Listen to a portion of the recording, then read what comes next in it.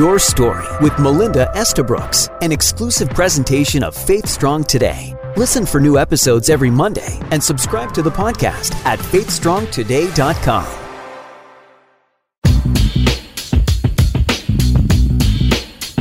Our stories have the power to connect us, to inspire us, and give us courage. On Your Story with Melinda, your story matters. Women as leaders. That's the theme of our show here on Your Story with Melinda. And who better to talk about women as leaders than hanging out in the studio with these two incredible women, Sandy Reynolds and Karen Peterson. Sandy Reynolds has spent the last 20 years working in leadership development with some of Canada's largest organizations. She has also worked internationally in the Christian community. Sandy is a writer, a speaker, and coach. She's married and a mother of 2 children and grandmother of one adorable little girl. And she is also president of Field Collaborative. And beside her in studio, Karen Peterson. And Karen sees her life as a brilliant tapestry where each strand represents the countries she has lived and worked in, 8 of them, university degrees, 3 of them in education, theology, and leadership. And she's had various careers as an ESL teacher, missionary, pastor, business owner, adult educator. Karen is the mother of 2 grown sons and a daughter-in-law. She's the wife of a pilgrim, a loyal friend, passionate communicator, and a lifelong learner. Karen is also the VP at Field Collaborative of Global Learning. Ladies, Yay. Welcome to the show. Thanks, Melinda. Thank you. And as women as leaders, I want this to be one of those kind of shows. All right. Yay. Yeah. Powerful, strong. As we talk about this on a more serious note, from my own experience and what I've seen as women as leaders, this is what I see, 2 sides. When I've had or seen or heard of a woman in leadership, whether it's in corporate or it's in ministry, they're either very bossy and have to prove themselves, or on the flip side, they're emotional and they're too friendly with people and they're about relationship. And so how do you make sense of this as a woman in leadership or a girl observing her boss who's a woman? How do you make sense of that? How do you navigate through that? And how do you become really like a good leader as a woman?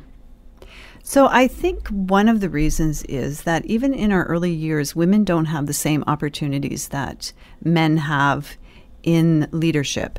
I did a exercise with a group of men and women where we told our leadership stories, and I observed that the men's stories, even in their childhood, had a lot to do with teams and being captains on teams and working with collaboratively in sports and in other organizations. And a lot of the women didn't have those same experiences. So I think it goes right back to that. I think that may be changing. There's more women involved at younger ages on sports teams, but I think for a lot of women, that's already missing in their experience. I'm sure Karen has some other thoughts. When you were just introing there, it brought to mind a story, a personal story of mine. When I was attending seminary in Toronto, and I went to a conference, and a woman was speaking there from the States, Roberta Hestenes. She was the president of a Christian university in the States. And as she was speaking, she said, for a lot of young Christian women, when they're young, they're encouraged to be, just like the boys, like in Bible drills. It's girls against the boys, and you're competing against the boys, and the girls usually win Bible drills, right? Or sword drills, or whatever. Yeah. And then as they come up, through youth group, they're encouraged to be in leadership, and they're encouraged to teach. And this was my experience that she was explaining. And then suddenly you get to adulthood, and women are not encouraged to be leaders, and there's like this. They're halted from pursuing leadership any further in the church. And then men are suddenly, the young men leaders are like, brought up to the front of the church and prayed over and commissioned and all that kind of stuff. But it doesn't happen with women. Why is that, Karen? What did she say? What happened? And so what she was, for me, it was like she was telling my story. So when I got into, as an adult, suddenly all these guys around me were being continually pushed into leadership, and for me, there was a lot of people trying to hold me back. My parents were great. They encouraged me. My grandmother was amazing. I had an amazing grandmother who really encouraged me to be a Christian leader. So out of that experience, also the other thing is that sometimes the Bible is thrown at us as Christian women to say, don't be a leader because of these specific verses and stuff. So I had to do a really thorough study to understand what the Bible really was saying about women in leadership. And I was really amazed as I did that to find out how affirming the Bible really is of women in leadership. And that's a great study for anybody to do. Yeah, and just to go back to your question about the bossy thing, I think maybe what happens for women is because they aren't given those opportunities, we feel like we have to force ourselves into them sometimes. So, if we sit back, no one's inviting us into them. So we in a way to balance that, may come off as being very bossy, but it's just our way to be heard. Yeah, I mean, in my experience, as a young woman, I would say it was a real fight to be heard. And, I'm so thankful that my dad was always that advocate for me to say, honey, you can do anything, we'll back you and support you. So I think that was key for me. Right. Yeah. But, and also it was actually men, probably more so than women, who actually helped me get into my roles of leadership and where I'm at today, which I'm always very strong on men being supportive of women. But it's really important for men to step up. I've had people where, I stood up in church to speak and 5 men got up and left the sanctuary very openly. And I've had people say, in a corporate setting, we don't know what to do with you as a young girl. Now, in a Christian corporate setting, we don't know what to do with you. You laugh too loud and you wear fur. It was like, okay, well, that's an issue about leadership. Then we have a problem. But and I think I'm hearing that more and more, where women are being more honest about that struggle. Yeah. What would you say? I mean, I've got girls who are in senior roles, and it's very lonely, they say. Yeah, there. For sure. Yeah. And they don't know how to access it. They don't know, honestly, who to trust and how to lead with all of this around. And again, maybe it's different in corporate versus in a Christian ministry. I mean, you would know, Sandy, but, what are your thoughts about that? How do they do that well? So I'm not sure that it's that different. I think that there's probably more overt stuff in Christian organizations around women, but I think even within corporate organizations that I've worked in, I've watched women just rise to a certain level in the organization. I think women put a lot of limitations on themselves. I think they feel a lot more pressures around family, around responsibilities that they have outside of work. And so they limit themselves because they can't be as immersed in their work as maybe their male counterparts are. I think that there needs to be more support for women in organizations, needs to be more recognition of work-life balance. And as you said, I think men play a big role in that, in changing the way that those things are valued in organizations. Yeah, one of the things we've also found is in leadership development, most leadership development programs or whatever are often male-oriented, written by men and very male-oriented. So a woman who wants to pursue leadership development, there's not as much out there that's specifically geared to her. Women, in my experience, I've seen that women lead differently than men. You mentioned at the beginning, Mel, that that sometimes women are either too bossy or they're too sensitive. And what I think is important in leadership is to have a balance, a male-female balance. I think organizations run by all women have their own weaknesses, just as organizations run by all men have weaknesses. I think God created us male and female for a reason, and I think whether it's a corporate or a Christian organizational level, it's best if we have balance, because women bring certain strengths to leadership that balance the strengths that men have. And one of those is that women do tend to be more communicative, more collaborative,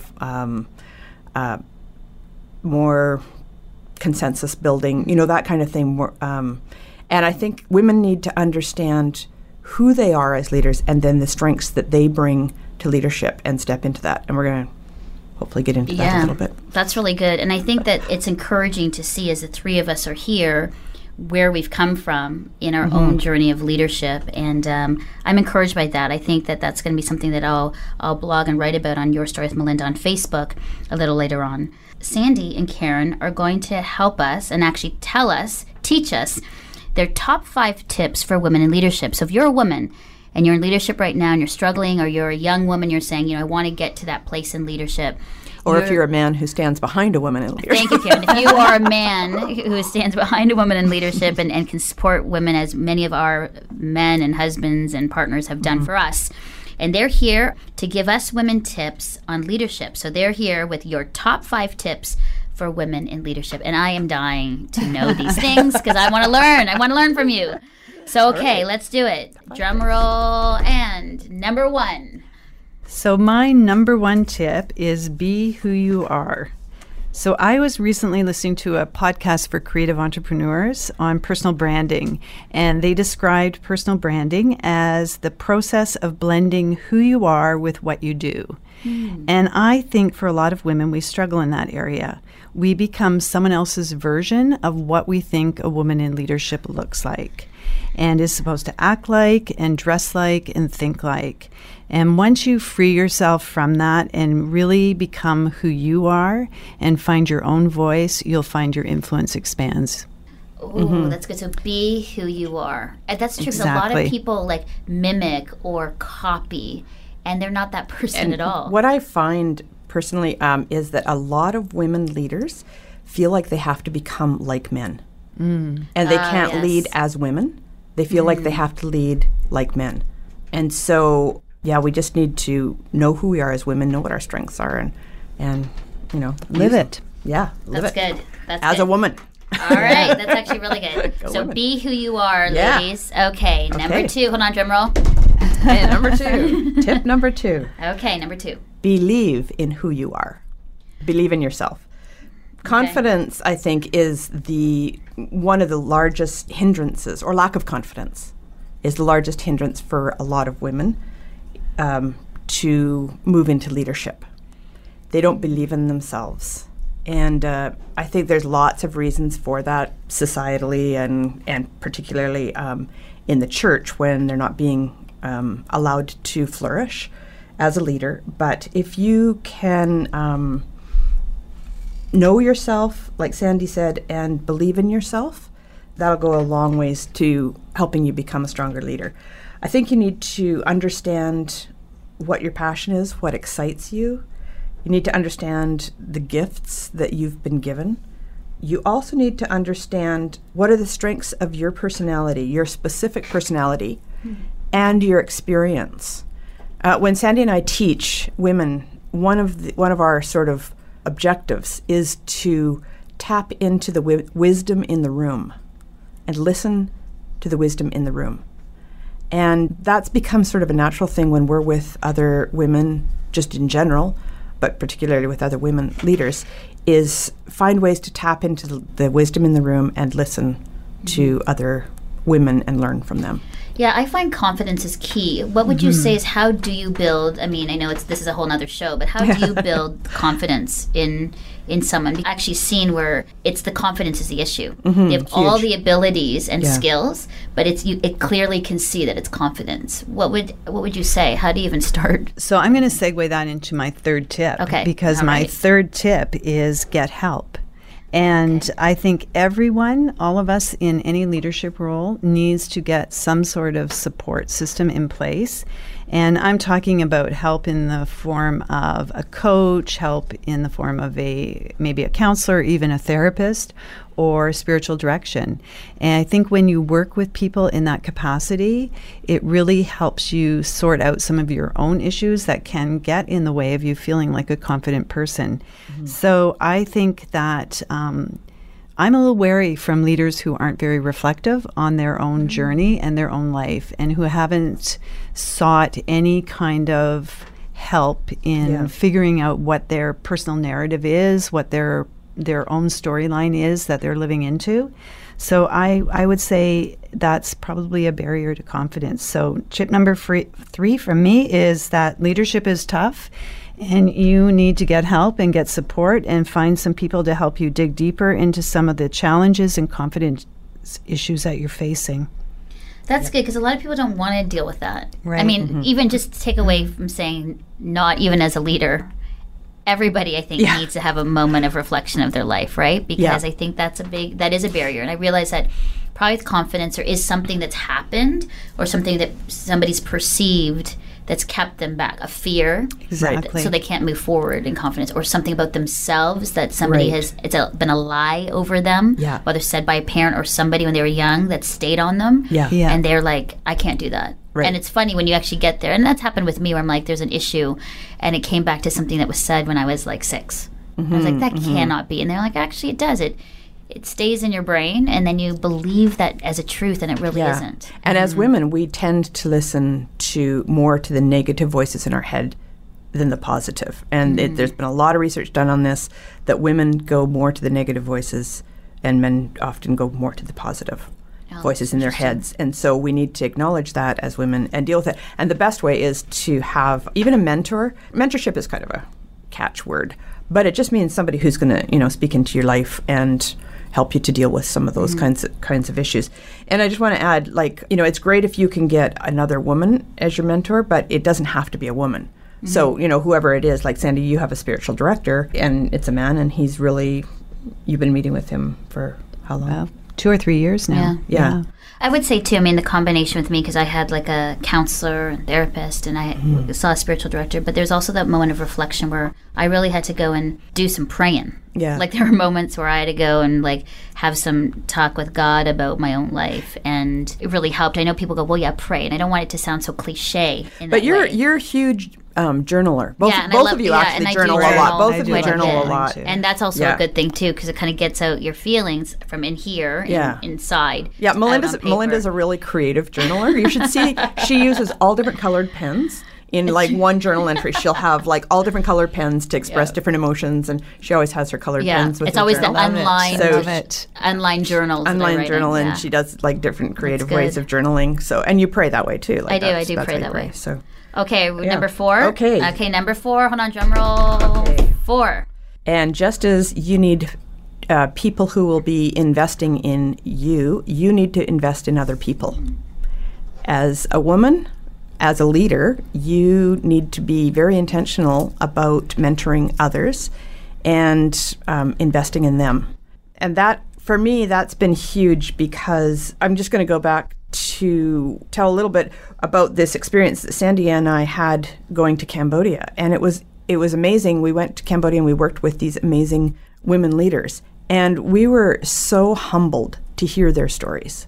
These are women who have come out of absolute poverty and in a culture that absolutely squashes any element of women's leadership and the gifting of leadership in a woman, and yet they've risen up into leadership positions through just tenacity and a belief in themselves and different things. But hearing their stories was amazing. But we went there and invested in them, and we shared our story with them. We opened up to them and poured into them, and then in return, we got to hear their stories, and they've given us so much in return for what we've given to them.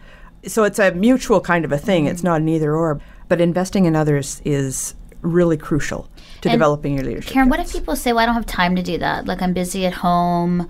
I'm, a corporate leader as well as a mom, and how do I do that? What would you say practically? Because I absolutely agree. I think you need to invest. Is it very, I don't want to use the word organic, but just and easy because you have the friends, or is it more of an intentional thing of finding I think definitely there's an intentionality that's necessary. First of all, just to acknowledge you need to look for those opportunities and be intentional about taking those opportunities. I do believe if you're a mother at home, you have lots of little opportunities to invest in future leaders, in investing in your kids or your grandkids or your nieces and nephews. That's something that I've been able to do with nieces and nephews and younger sisters-in-law, and it can happen at home. It doesn't have to happen in a formal situation, but you need to look for really good opportunities to do that. But that also leads to tip number 5. Oh, wait, hold on. Number 5. Hold on. Number 5. Investing in others through.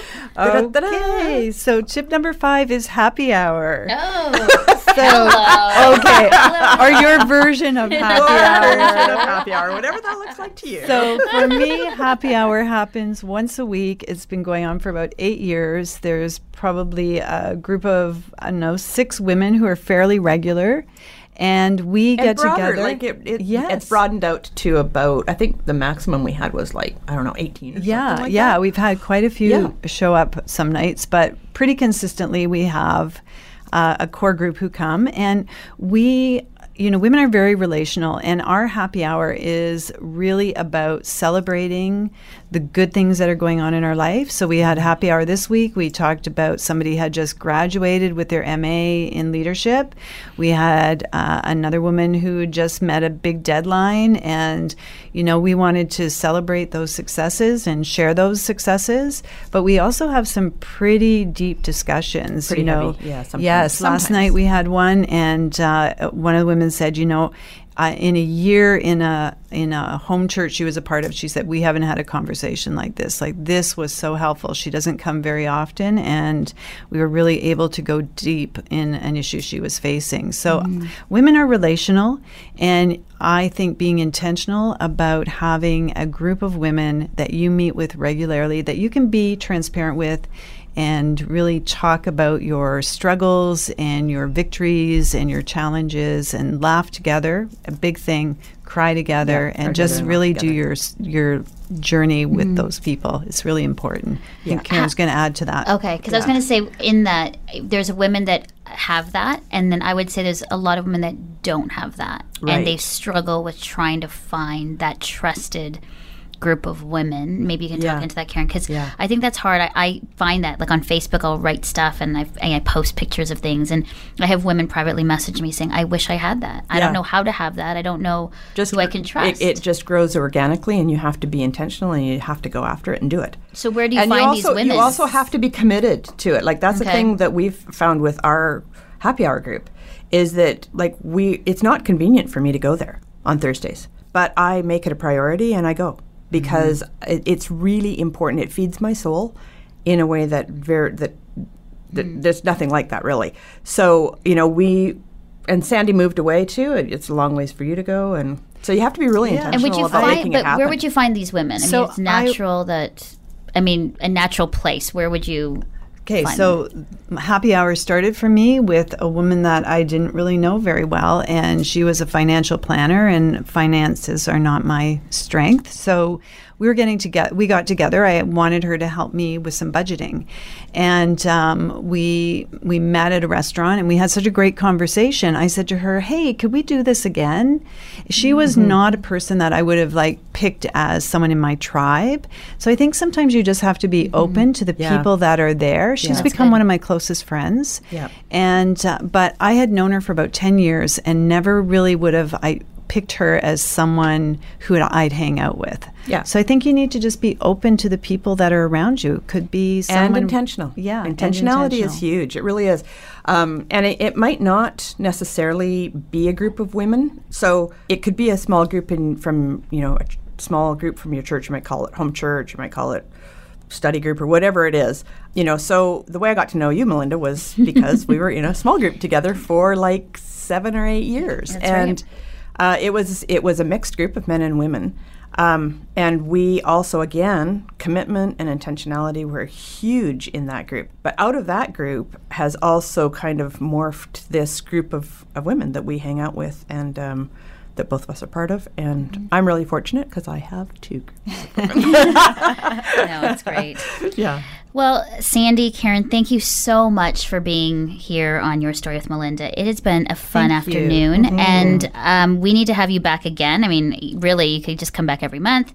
We could have happy hour here, hang out, talk about great things. But thank you so much. And for more information for you listeners out there, thefieldcollaborative.com has all the information about Karen and Sandy, about the services they provide, their blogs on things from leadership development to all kinds of different things on leadership.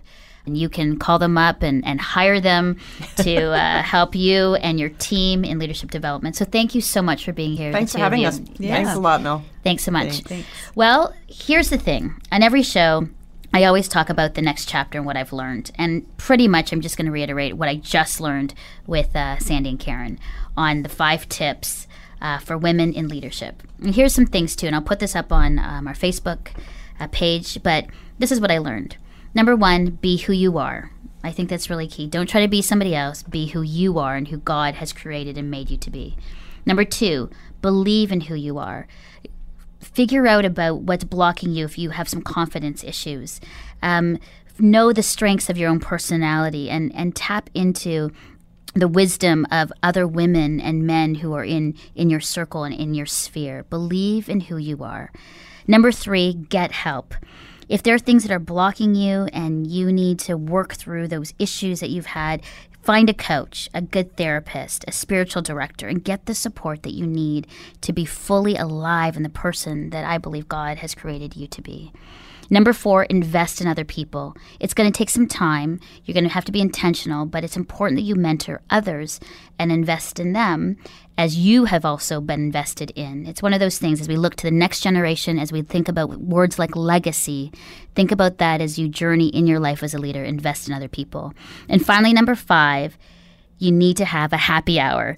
You need to have a time or a small group that you can trust and be vulnerable with, where there's an intentionality of meeting together regularly to share your life, to be a part of a group that cares for you, that loves you no matter what, where you can celebrate your exciting news of hitting deadlines, or you can just be and cry and know that you're accepted and loved. So those are the things, the top 5 tips of women in leadership. I hope those have helped you. And for more information about those and the Field Collaborative and the work of Sandy and Karen, you can go on Facebook at Your Story with Melinda. So until next week, have a great week. Continue the conversation, lead well, and look forward to being with you next week. Bye-bye.